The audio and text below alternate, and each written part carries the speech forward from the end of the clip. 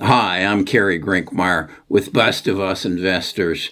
I've been seeing some videos and reading some articles questioning, is there going to be a real estate crash? I'm involved in real estate. I'm developing 46 lots just about a mile and a half down the road here. And for homes in the neighborhood of $400,000 to $500,000.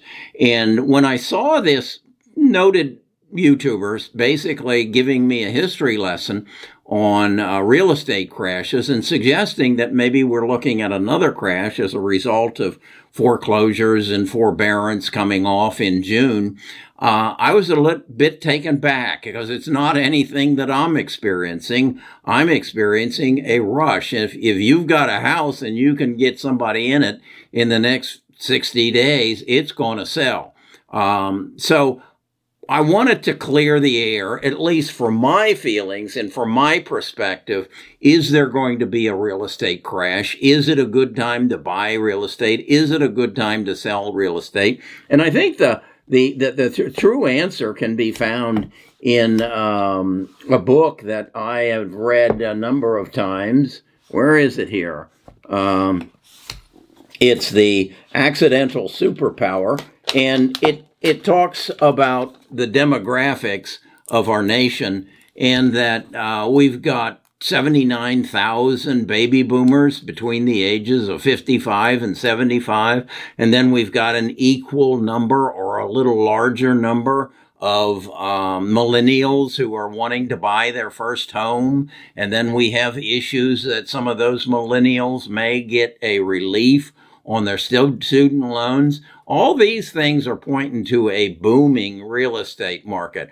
I want to take you out to Hampton Gates, show you what I'm doing, and then relate to you my experience and what I think is going to happen in the real estate market, not only in the next 5-10 years, but in the next 6 months. We've got some issues there wrapped around interest rates and inflation and cost of lumber and cost of copper. So let's dig into it deep, and let's get in the car and go out to Hampton Gates, and we'll talk some more.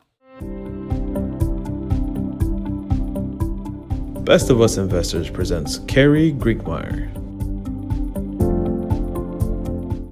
Is there going to be a crash in the real estate market? I don't really think so. I'm Kerry Grinkmeyer. As I told you, I'm out here at Hampton Gates. I'm developing 46 lots out here. It's new construction. And we've got 3 houses under construction. They'll be done sometime in June. And then we have a 4th house that's a custom-built house that we're just cutting, excavating the ground down here. But let's address, is there going to be a real estate crisis? Is this something that you need to be concerned about? I don't think so. And let me give you my perspective. The reason a lot of people are talking about a real estate crisis is that we think there's inflation. We see inflation in the cost of lumber. To give you an example, that gray house there, with the stone front on it, I've got, let's see, somewhere in the neighborhood of about $6,000 worth of lumber in it. Now, I committed to the price of the lumber in January or February of 2000, before there was a shortage of lumber. If I were to rebuild that house on that lot right now, the same house, I would end up with probably about today, I'd end up with about $24,000 in lumber. That's because the cost of lumber has gone up about 400%. So I would have to add to my price of that house about $18,000. That's inflation.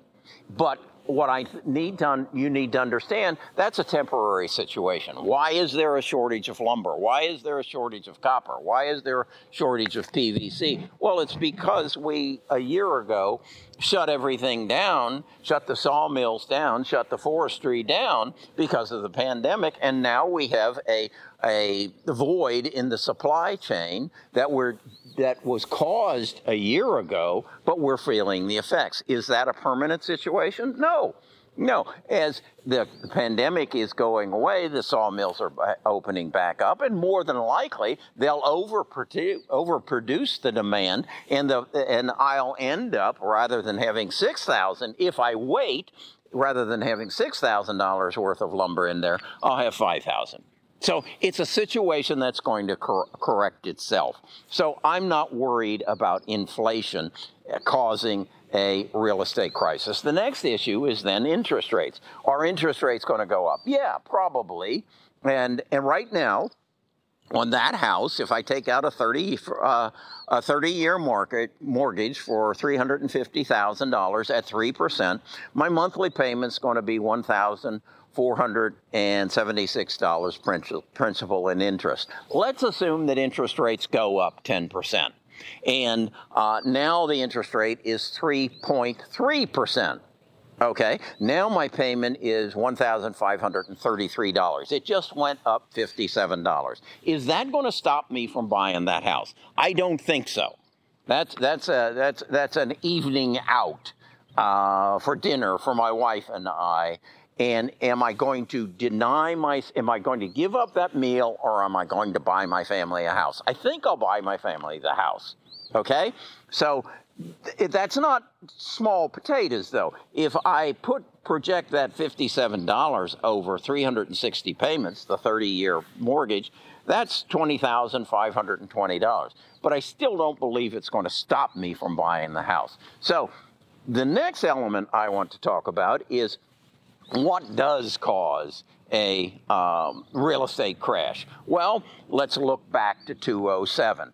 In 2007, if I wanted to buy this house, I would put nothing down. Yes, that's what it would be. And rather than have a interest in principal payment, I would have an interest-only payment for 5 years.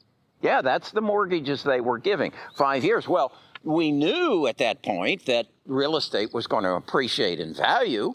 So if I could hold the house, if I could rent it, or if I could make a payment on it for 5 years, and real estate was appreciating at that time at about 9% a year, at the end of 5 years, when the balloon note came through, I would just sell the house, walk away with the profit.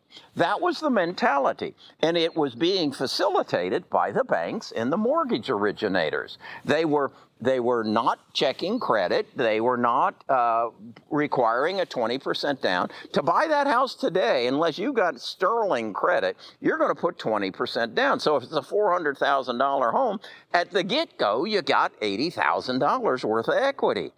If you got really good credit, you might get in for a 10% down. All right, so you still got 40%. Now, is there a way to get at zero down? Yeah, if you're a VA, if you can get a VA loan, if you're a veteran, you can get a zero down loan. There's going to be some upfront fees, but you can do that. But you're going to have good credit even to do that. So that's the situation that I see in the housing market right now, and why I don't believe there's going to be a crash. And I don't think you should worry about it either. Okay, so let's look a little deeper and say, what about all this forbearance? All these people, and it's estimated to be 2.6 million homeowners that are in a forbearance situation. It's estimated that 10% of them are at least 2 months behind on their payment. Well, you need to understand that it's not really in the bank's best interest to put them on the street. It's in the bank's best interest to negotiate with them, look at their current financial situation. Are they going back to work? Are they going to be able to get back on their feet? Should we reduce their payment for 6 months, and then once they get back on their feet, then refinance the whole thing and put them back in? Or are we going to be aware that there's a whole new industry being developed right now to come in and step in and help these people who are going to get foreclosed?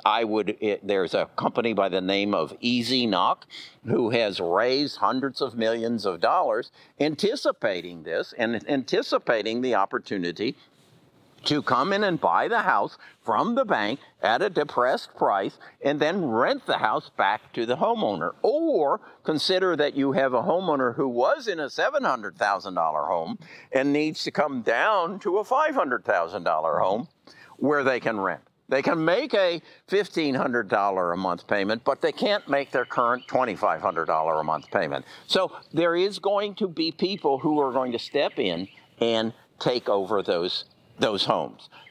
The long and short of it, I just don't see a real estate crisis in our near future. Understand demographics. Right now, there are 79 million baby boomers between the ages of 50, 55, and 75 years of age. They're wanting to downsize. They're wanting to move from a $700,000 home into a $400,000. Rather than having a second floor master bedroom, they have a first floor master bedroom. They don't have a big yard to take care of. That's what I'm building. So there is a market for these. All I've got to do is get the subs here. You'll notice that there's no activity there. Why is that? There hasn't been any activity there for about 2 weeks. And that is because my subs are at home. Why are they at home? Because they have access to unemployment. And as I understand it, their unemployment is not taxable. So let's assume that they can make $500 a week coming and putting in the electrical and the plumbing that needs to be put into this house damn soon, because I'm supposed to close on it on June the 1st, and getting the house done. But they aren't coming because they're getting $500 from the federal government, which is not subjected to federal taxes, as I understand. And they can make as much, if not more, sitting at home. So until that goes away, I can't get the house finished.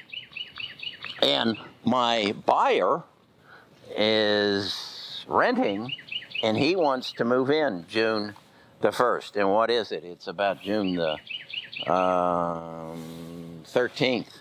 I've got about 17 days to get a lot of work done there, and I got no subs. That's my problem. I'll work through that. I'm not sure how, but the long and short of it is my take on this. There's not going to be a crash in the real estate market. We've got the demographics. The other issue that you need to be aware of, there's legislation or there's conversation right now that you might, as a 28-year-old who has $40,000 in education debt, you might get a credit for that $40,000 if you apply it to buying a new house. This is legislation that they're talking about. Is that going to cause a crash in the real estate? I don't think so. I don't think so. We're good. I'm confident my 46 lots are in good shape, and I've got a business here for, I'd say, in the next 3 years. All right. I'm Kerry Grinkmeyer. I'm the host of Best of Us Investors. We have a tribe where we talk about, get in more depth. In fact, we're going to create a university course, Best of Us University course, on how to analyze property like this and come to a conclusion. If there's a foreclosure in your neighborhood, should you buy it and lease it? That'll be coming out in June. We've got it put together. We've got the class is done. We just got to get it on our website, and I want to make that available to you so you can make better investment decisions. You can learn how to keep more of what you make, and you can build family wealth. And real estate is a fantastic way to build family wealth. So I'll be talking to you tomorrow. We're going to look at how you can improve your life in investing.